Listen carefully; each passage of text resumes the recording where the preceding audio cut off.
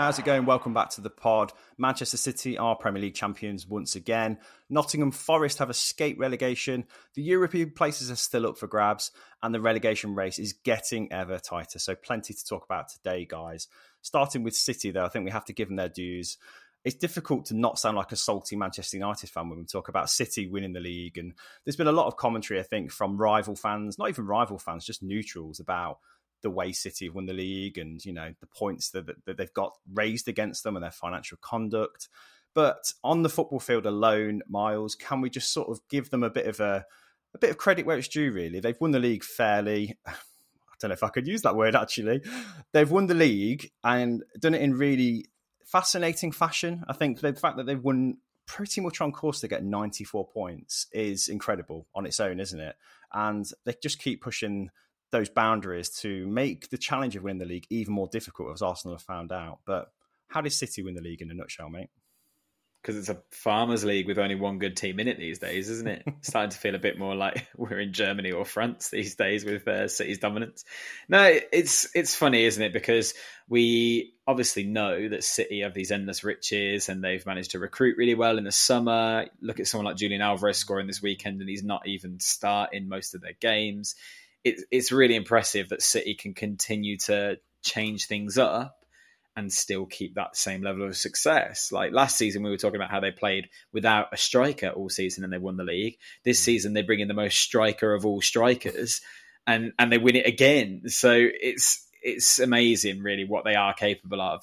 And frustrating that there is the bit of an asterisk next to it, because it would be really nice to enjoy it for what it is, and that's sensational football most of the time.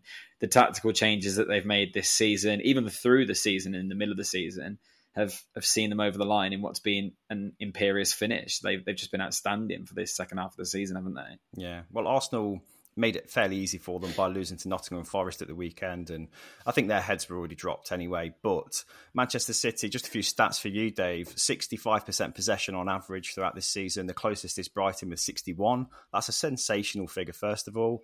89% pass success rate. Again, Brighton are second to them, so Brighton had a great season as well. But they're just dominating all these very Pep Guardiola statistics. Is this the apex of Man City, Dave? Is this the peak of Man City and the peak of Pep Guardiola's play in action, do you reckon? Feels like we've been saying that for a number of years now, though, doesn't it? I think the sort of consistency that they've actually had has just been out of this world. And I think, like you mentioned there, actually, the last few months, we've kind of seen a little bit of a revival from them, really. They were a little bit of out of sorts at the start of the season, perhaps not in the best of form. True. But the last 3 months, I think it's been about 3 months since they lost a game. 3.5 months, which is it's crazy, ridiculous. Yeah. But what you mentioned there, Mike, I think we've seen, everybody's played a part in that squad. We've seen Mahrez come into it a little bit more in this last couple of months. Who's come in, and when he's come in, he's actually put a performance in. I think that's the main thing we've mentioned as well. When these players do come in, Pep gets them to play for him. We don't see really any less than a 7 or 8 out of 10 from most of the players. It's very rare that we see an off game.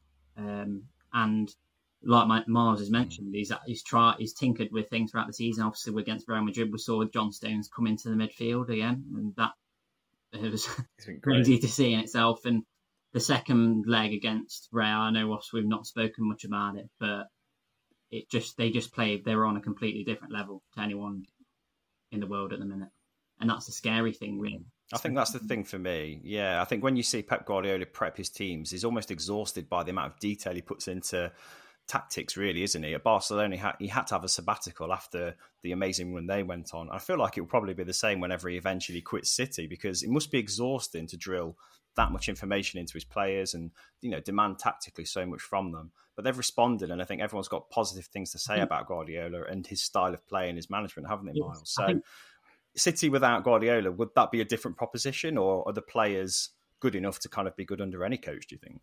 I think it's hard to say, because there are players there that clearly are of a world-class calibre, but you also have to look at how well they're organised in defence all of a sudden. There were games earlier in the season where they looked like they might struggle in that area in particular. And if you consider Nathan Ake, for example, not a player that you would have imagined was starting most games for Man City, particularly at left back, and all of a sudden has had an outstanding season. Manuel Akanji came in the summer and again wasn't necessarily the most glamorous centre-back signing you would have expected.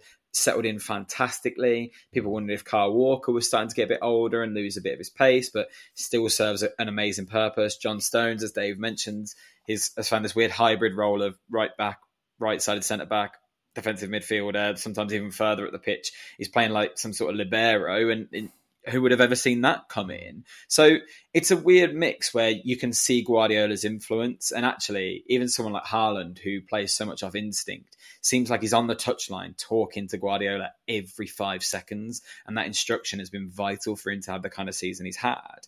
So City would still be a formidable force in the league without Guardiola, but the level of consistency that Guardiola gets from them, and when he's able to find that next level at that crucial moment, as City have done at this stage of the season, yeah, you've got to put that down to really fine coaching, haven't you? Yeah.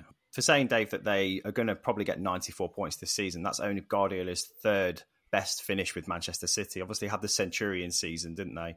And I think they had 98 in the season as well. So it's not a bad season by any shout. But we said in the middle of this season that they were having a bit of a wobble, didn't we? João Cancelo went out on loan to Bayern Munich, and we were kind of asking questions about whether this was a mini crisis. But 12 wins in a row to finish the season up to this point is just making a mockery of any negative thoughts about how they might have finished, isn't it? I think if you look at his way of managing players as well, in terms of man management, I think what he's done has been ridiculous, really. And that's an instance what you need to take, for example, the Cancelo instance, is there's clearly no divides in that squad. Everyone is on the same wavelength. Because for instance, if it was happened in another team where it was quite a popular player, and let's not forget how big a player Cancelo was for Manchester City, there wasn't any disruption. It almost, and we did look at it, didn't we, when we sort of wondered what was going on when he went out the door, and we thought, hang on a minute, what's going to go on here? Obviously, Arsenal was still well in the ascendancy and winning every week, and we thought this might actually create a bit of a disruption. But it seems as though he's got his management style of the players to a perfection, because they've all come in and they've more than obviously filled in for instance, you talk about obviously Ruben Diaz coming back in as well. There was a time when he wasn't playing for a long while. He's come back in and he's looked the player that we was. So I think you can't say any more sort of the superlatives for Guardiola. Just, I think there's been a lot of comparisons the last few days between this team and the United team of '99, and obviously for Ferguson and Guardiola, which speaks volume really to how big a manager he is and how well he's done. He's definitely one of the best managers. He handled that diplomatically. Yeah, I thought Dave was about to go off then. These idiots calling Guardiola as good as Ferguson.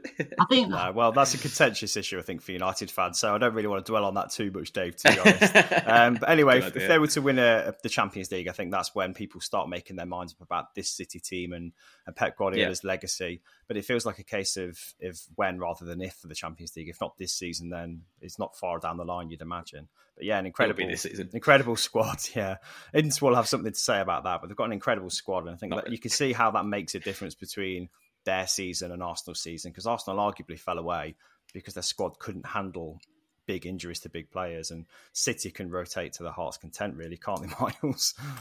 Do you want a mad stat about how much Arsenal have fallen away that kind of gives me the last laugh?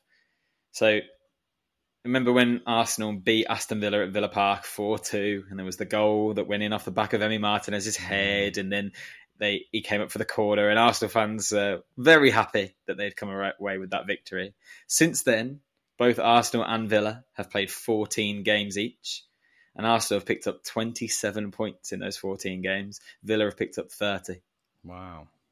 So if you're playing against a side like Man City who are going to win 12 in a row, yeah, you can't afford to drop as many points as Arsenal have over the last few weeks. 27 out of 42, so they've dropped 15 points all of a sudden in the last 14 games. you can't do that against a side like Man City. It's a huge drop-off. It's a shame for them. It's still a very successful season, as we talked about, obviously. But yeah, you do feel like Man City being able to win the league without even kicking a ball on Saturday was really frustrating end to the season, and Arsenal fans will be really disappointed. I know we're going to come on to the Forest game, but Arsenal just didn't settle in that game. And even though it kind of felt like they had nothing left to lose and they really just had to go for it, they didn't.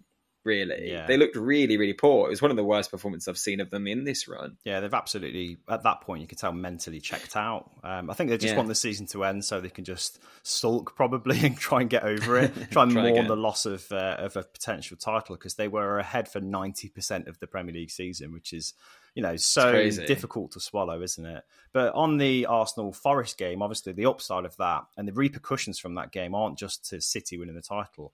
It's to the relegation picture as well, because Nottingham Forest confirmed their safety with that win, which, again, with the view of hindsight of an incredible battle for relegation survival at the last end of this season, is fantastic for Forest, because they had a wobble, didn't they? And we said in the middle of the season when they were doing actually quite well, Forest have really surpassed anything we expected. Then they had this wobble. But the way they've fought back, and especially in a game like this, Myles, what resilience, what resolve, what an amazing testament to the loyalty to a manager as well. Yeah, absolutely. It was something that Steve Cooper really earned, it felt like. It was a challenge. Coming up from the Championship through the playoffs is always a challenge. And I think some people thought Forest were a bit ahead of schedule. Then he had that huge rebuild in the summer, which was laughed at by many, probably us included. But Cooper's clearly proven that he's a fantastic Premier League manager, that even with those circumstances, he's confirmed their safety. And actually, I think Forest fans will be really happy with this season. Their home form in particular has really given their fans something to cheer about. And I think that's been a massive factor as well. It was funny, I watched the game with my brother-in-law, who we've had on the podcast before, a huge Arsenal fan, and he hit the nail on the head. Before the game kicked off, the way the Forest fans were, the atmosphere they created, he said to me, you watch City will just pass the ball for the first 10 minutes just to shut the crowd up, keep them quiet, stop them from to think about anything. And Arsenal just completely failed to do that. They gave Forest all the momentum. They even gave them the opening goal, didn't they? Yeah. And it just looked like they were, bereft of any confidence. They looked shattered, I think a lot of them. The tactics in the first half were bizarre, and Forest capitalised. There are some real standout players in that Forest side who will look at this season as a fantastic first season in the Premier League or a first season with Forest. And actually, yes, they may have signed 30 players. They're not going to have to do that again. It'll be tweaks now to improve and build on what's actually quite a strong foundation with some of the players they've got there. Yeah, I think the complete opposite to Man City statistically as well. Possession-wise, lowest in the league. Shots per 90 minutes, shots on target, lowest in the league. Yet it's individuals and the brilliance of kind of the team effort that have really come to the fore. And I think on this particular game, Morgan Gibbs-White was fantastic. Tayo Awoniyi has kind of had a great run of form in the last few games as well, and actually scored more goals in the last 5 or 6 games than he had the previous 25 or something like that. So different players coming into different sort of levels of form and consistency within a team. That's really important, Dave, isn't it, to a team that are fighting relegation? Yeah, and a mention on Gibbs-White there. I think I saw a stat the other day that he's had second most contributions in the last, I think it's 3 months to Odegaard. Which says a lot of how well he has been playing. It's great. And he's been key, really. He's been a key player. And I think his relationship has really blossomed with Brennan Johnson as the season's gone on. I think we spoke a few weeks ago, didn't we, about whether they'd run their course, really, because they were doing so well when we obviously did a piece on them a few weeks ago, and then they went about 7 or 8 games without a win, and we just thought, hang on, actually, they're getting dragged into it now. But these last few weeks, they've done phenomenally well, and like you mentioned there, Mike, Awoniyi, I think he's been a real handful against the majority of teams I've seen him play against. He's handled himself really well and just proved a real difference maker. Yes. He's a handful, isn't he? Physically as well. Yeah. Do you know what? With him in particular as well, I think his goals have equated to 16 points for Forest, that's huge when you're down the bottom. Mad statistic.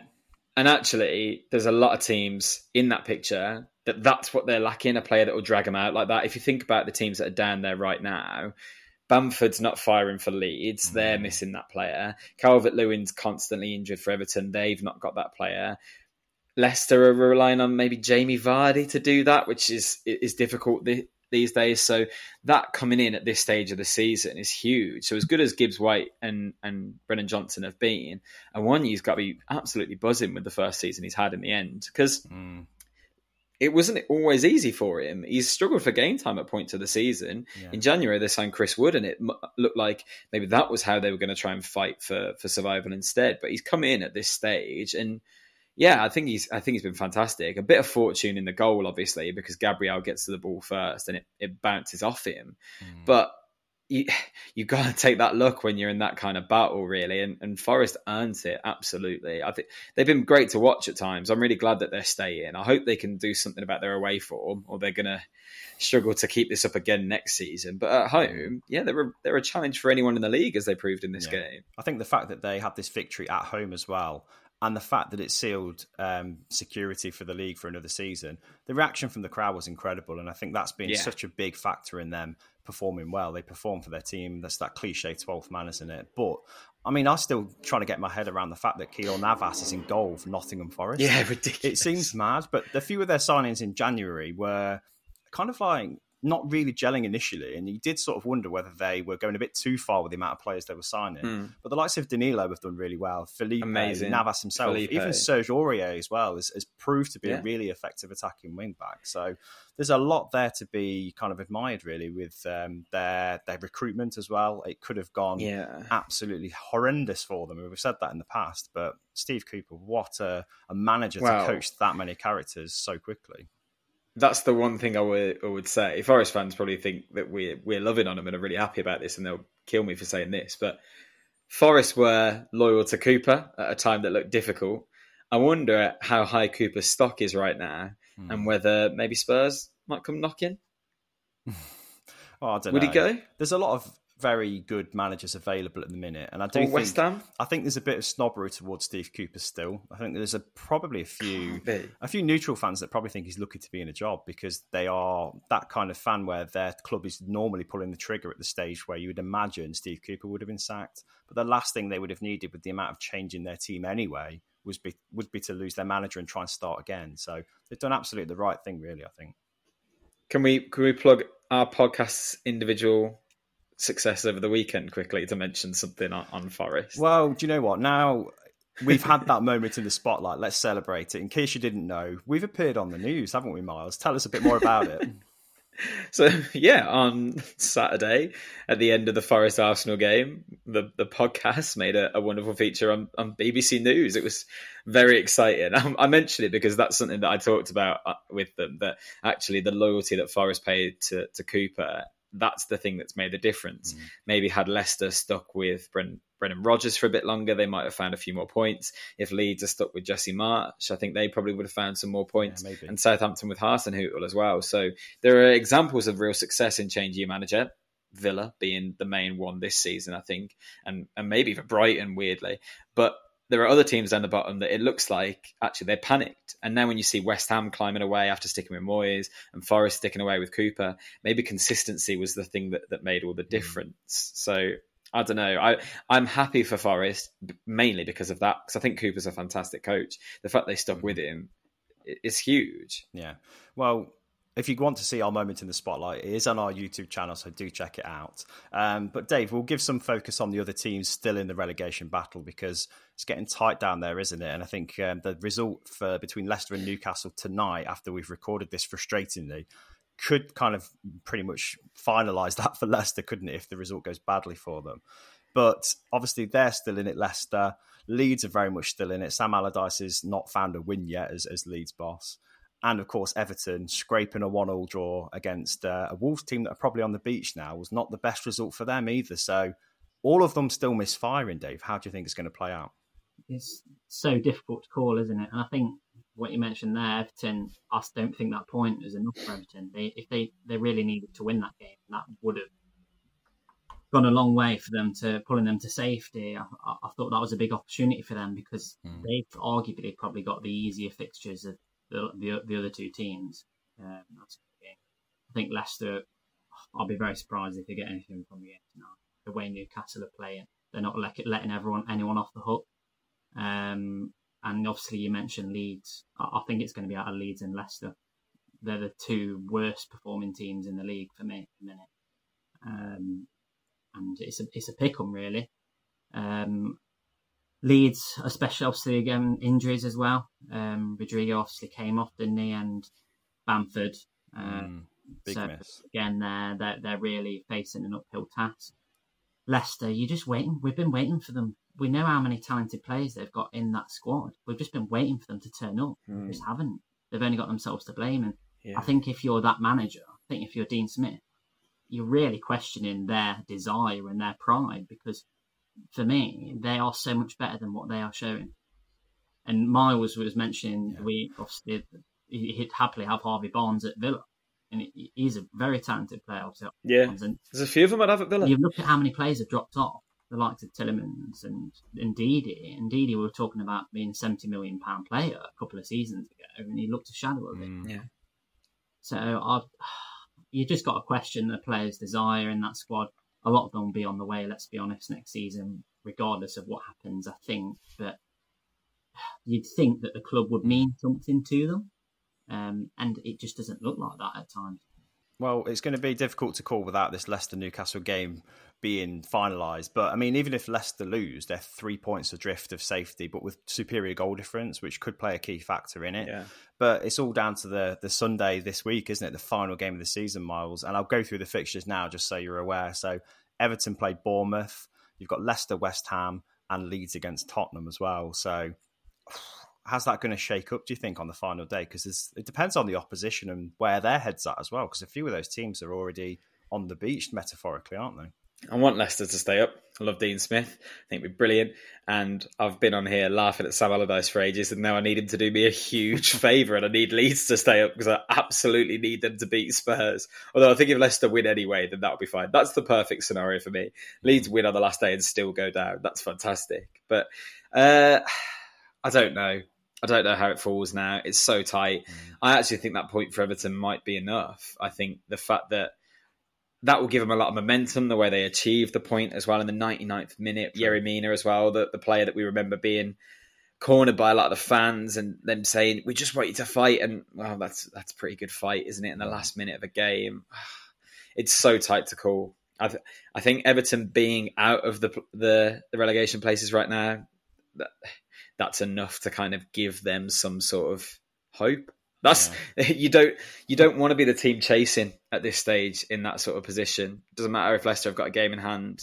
Points on the board are the most important thing, and 1 point for Everton this weekend, that could be huge. So yeah, I think they might just do it now. Do you know what? For saying how tight the relegation race has been for the last few months, it's actually worked out where the weakest teams have fallen to the bottom, hasn't it? And I do think that the ones that are fighting relegation now are just by far the worst form, obviously. Least chemistry, least momentum. And like you say, that point for Everton might be just the tiny little flicker of hope that they need. Would you ever have put Leicester in this picture, though? Honestly, Dave's right. That squad is way too good. How good is that squad on paper? It's comparative to the rest of the league. Would you put it 12th? We're talking about how teams have chemistry and how teams look to the future. Absolutely. Leicester have no chemistry right now because nobody's looking beyond this season. Brendan Rodgers couldn't look beyond this season either. When he was in charge, he knew that a lot of the players were leaving. That kind of lack of stability is costly, massively costly. It could cost them their Premier League status. I think you can narrow it down to one thing: losing Kasper Schmeichel in the summer. Possibly. Because obviously they struggled with Danny Ward in goal for ages, and that was kind of the last bit of the spirit that they had from that Leicester team that's been so successful over the last few years. I know Vardy's still present, but obviously he's not a player that can kind of achieve the same level at this sort of age, whereas Schmeichel, I can't get my head around him moving. I still don't understand how that happened or they allowed that to happen. And it's bizarre because Dave's right, and I know you've said it too, Mike, that a lot of them have clearly got their heads turned by what's happening in the summer. I think it's already confirmed that Tielemans will move on. Maddison will get a big move somewhere. Barnes could move on. But I can't believe... I just have assumed for the last few weeks Leicester will just pick a couple of wins up somewhere. It will happen. Yeah. They'll just get a couple of wins. I don't know where from, but it will happen. They're too good not to. I wonder if Newcastle kind of confirming top 4 at the weekend might be enough, or whether they might want to just see it over the line this week. Yeah. The last game of the season's huge. Massive. But I'd want to play Bournemouth out of all of those teams. What are Bournemouth playing for? No discredit to Bournemouth. Yeah. Like, they've been phenomenal this season, and they're definitely a better side than Everton, but they're not really playing for anything, are they? No, that's true. Well, the knock-on effect that Forest result had on the table is huge, isn't it? Because Forest could have still been in it had they lost. And I think we've made assumptions about results and the way they're going to go a lot this season, and been surprised at every turn. It feels like every week there's something new. And the only thing really to settle now is the European places, apart from the relegation, obviously, with the title being won. Top 4 is almost settled. I think Man United and Newcastle both need a point in the next game. United play midweek against Chelsea, so we never know how that's going to turn out. But below that, in the Europa League and the Europa Conference League, it's still quite competitive, although Tottenham going down to Brentford has kind of dragged them into the picture as well, hasn't it, Dave? So how do you see the European places playing out? And also credit to Brighton for securing their Europa League place as well. Yeah, obviously, it's crazy how far Brighton, let's just talk about them first and how well they've done this season. I think some of them stats you were mentioning, Mike, about possession, and it's crazy, really, isn't it? How dominant they are as a team in and out of possession. And a couple of weeks ago when I was watching Brighton versus Arsenal, I just found I was mesmerised by how dominating they were in that game in particular against a team good as Arsenal. How they've evolved over the course of the season, it's just been a joy to watch. So I'm really happy to see them in Europe next season. I think we'll obviously see how they kind of balance that, because they've obviously had the league campaign this year, in which they've done really well. Might find it a little bit tough to kind of balance the two, as we've seen some teams do over the course of recent history. And I just feel as though Brentford, I'm not sure whether, obviously they've had a big miss in Ivan Toney. I think they did really well in the last game, especially the second half. The performance in the second half was brilliant. They're brilliant. Tottenham didn't do any of themselves any favours, let's be honest. But and Boomer, especially the end of the season, I think Mbeumo has been fantastic. Quality. He's been lucky not to get a goal in the game against Liverpool as well. He had one disallowed. Brilliant finish. He's such an underrated player for me. He goes really in the shadow because of Toney. But I just think what Thomas Frank's done there, especially this season, last season, I think their performances this season have definitely have been in the shadow just because of teams around them who've done really well. But I think they've really finished strong this season, because they went through a spell where they were actually not getting enough points. They were losing games. But of recent, the last few weeks, they've done really well. Yeah, the European pitch is looking quite interesting now. Obviously, Tottenham losing to Brentford has meant that Brentford could overtake Tottenham, which we knew they would probably slide Spurs, but that's ridiculous. But above them, you've still got something to be decided, right? So Aston Villa drawing with Liverpool was monumental, really, wasn't it? And I'm sure as a Villa fan, Myles, you'll be kicking yourself at that missed penalty from Ollie Watkins, because what could have been? I mean, that would have secured United's Champions League space for a start. So it's really frustrating for I really care about that. But I think the impact that would have had on the European positions as well is huge. So how do you read into that 1-1 draw? Because on paper it looks great, but it was there for the taking, wasn't it? We were outstanding. I'm gutted that we didn't get the 3 points, because actually a point at home to Brighton on the last day of the season then would have been enough to secure the Conference League for us. And actually winning against Liverpool would have vaguely kept us in the Europa League picture as well. That late goal kind of made things more tricky for us than we want them to be. We've got a harder fixture than Spurs have on the last day of the season, it's easy to say, but I'm really proud of it as a result. I think a lot of people would have expected Liverpool, on the run that they've been on, I think 7 wins in a row, and then playing them at Anfield with something to play for as well. Let's not forget, Liverpool were fighting for that Champions League place. Villa were excellent. The first half, they were the much better side. They were absolutely outstanding.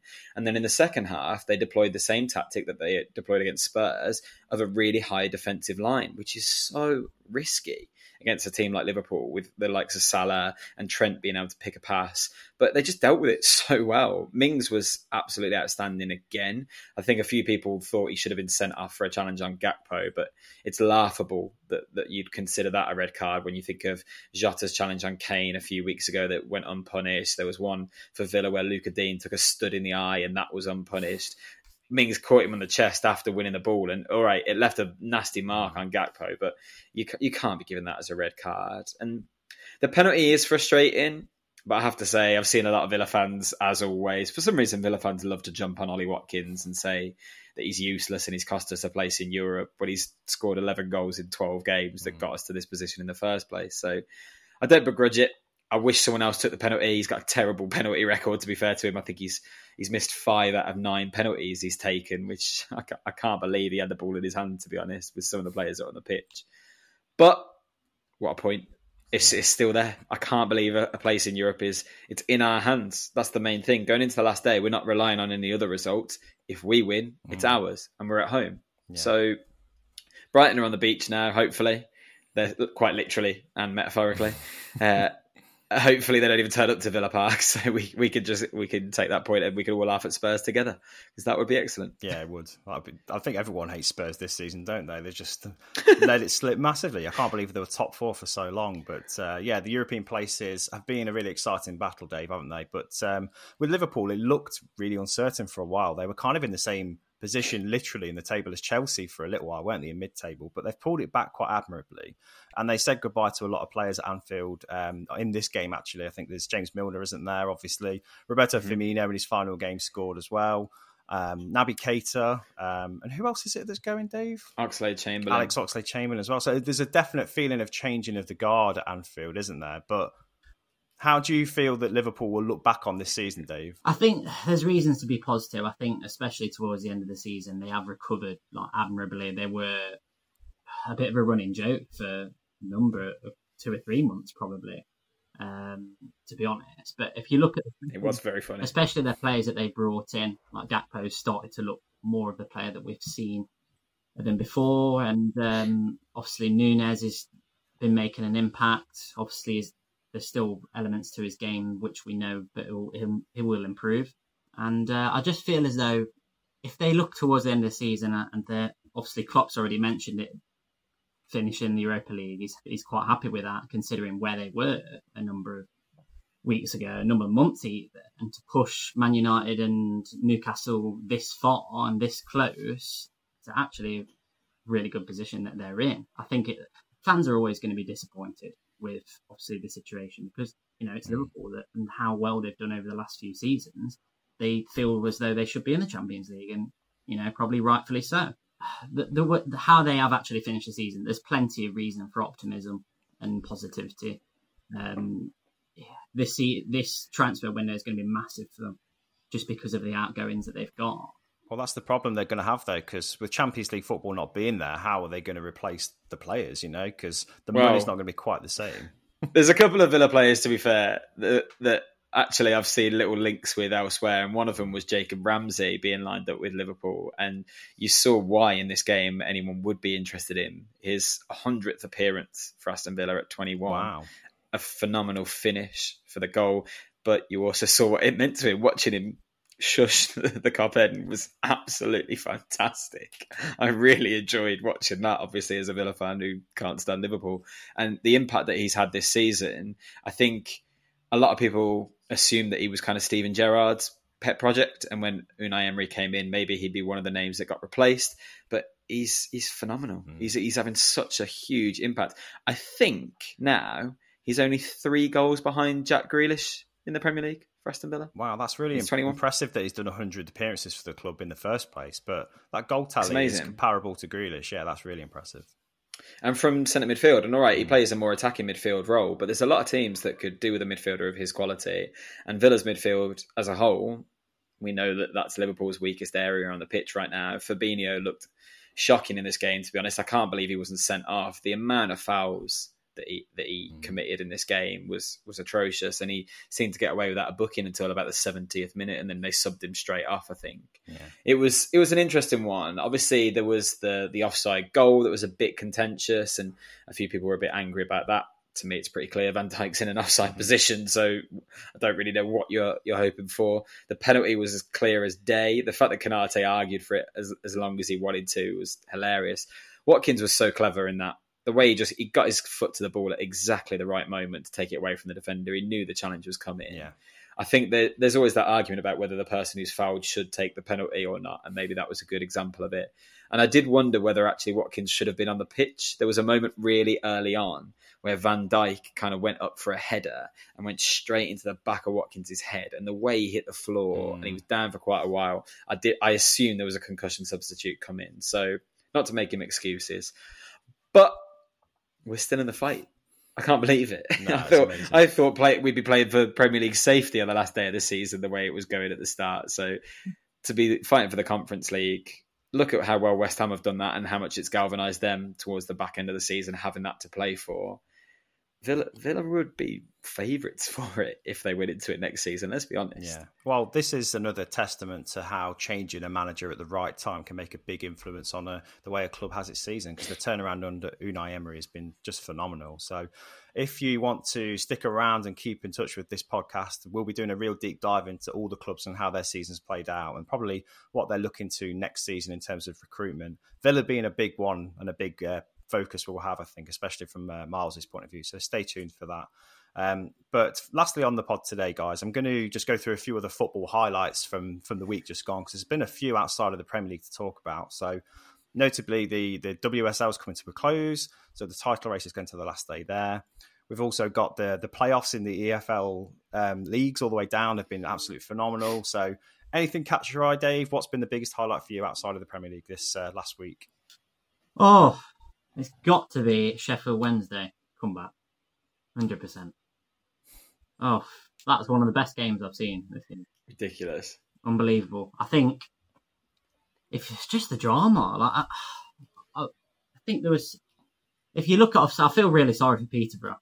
I can really feel for them, and it's the biggest turnaround, isn't it? I think in playoff history, and to be in a situation where you're 4-0 up going into the second leg, you can expect sort of a fight back from obviously the team that's behind, but of that magnitude, it was absolutely phenomenal, and I'm really happy for Sheffield Wednesday, and I'd love Wednesday to go up, just because I think those who are old enough to remember them being obviously in the Premier League, obviously in the First Division, and obviously there's a lot of nostalgia there, but I just feel as well how well they've played this season. Obviously they were top of the league for the majority of it. I think it was the last 5 or 6 weeks where they really dropped off a cliff, and Darren Moore's done a phenomenal job, and I thought it was almost like a bit of a fairy tale ending, and let's just hope it's going to be a tough game against Barnsley, and obviously a bit of a derby as well. So that will be a really interesting one to watch, but I think how well they actually did to come back, and it showed a real character of the squad and just the mentality they've got. I think Barry Bannon as well. He's the best player in that league. I don't understand how he's playing League One. He's absolutely brilliant to watch. His level of technical ability. He wasn't that good a few years back, I tell you that much. If you're watching that, he's too good. He's too good for that league, and you will see a lot of. Yeah, absolutely.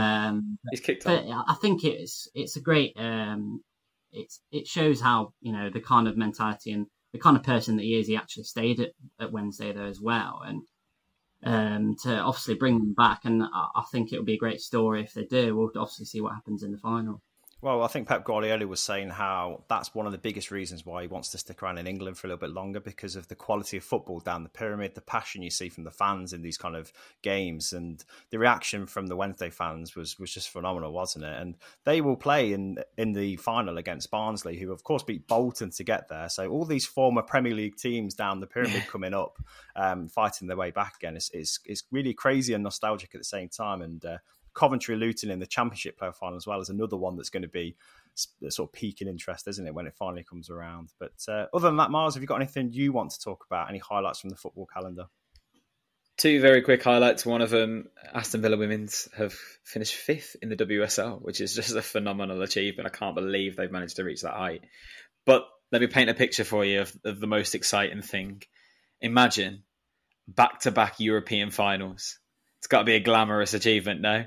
A typical Jose Mourinho 0-0 and Roma, two European finals in 2 years. It's the most Mourinho thing I've ever seen. A 1-0 home win taken to the second leg and then just grind it out, bring on an extra defender in the 70th minute and just play your game, man. Incredible. Roma getting to another European finals. That's the highlight of the week for me. That's unbelievable achievement. I think all the European finals look pretty tasty, don't they? Obviously, the Champions League looks like it might be quite a one-sided affair, but West Ham Fiorentina is pretty tasty, isn't it? And I think just seeing the quality of them competitions come to life is really impressive. I'm looking forward to that as well. But the next time we talk next week, we'll have seen the final Premier League games take shape, and we'll know who's gone down. We'll know who's finished in every position. So plenty to talk about in next week's pod. Please do stick around. Please do stay tuned, and please do tune into our YouTube channel as well, where you can see all of this actually happen in front of you if you want to see our ugly mugs on screen. Or we might be on BBC News at some point in the near future. You never know. But until next week, guys, really appreciate Sky Sports next, come on. Sky Sports, yeah, let's raise the bar a little bit. Me and Micah Richards can have a good laugh together. I'd pay to see that. That'd be amazing. But yeah, please do check us out. And guys, I'll see you next week. Great to see you as always.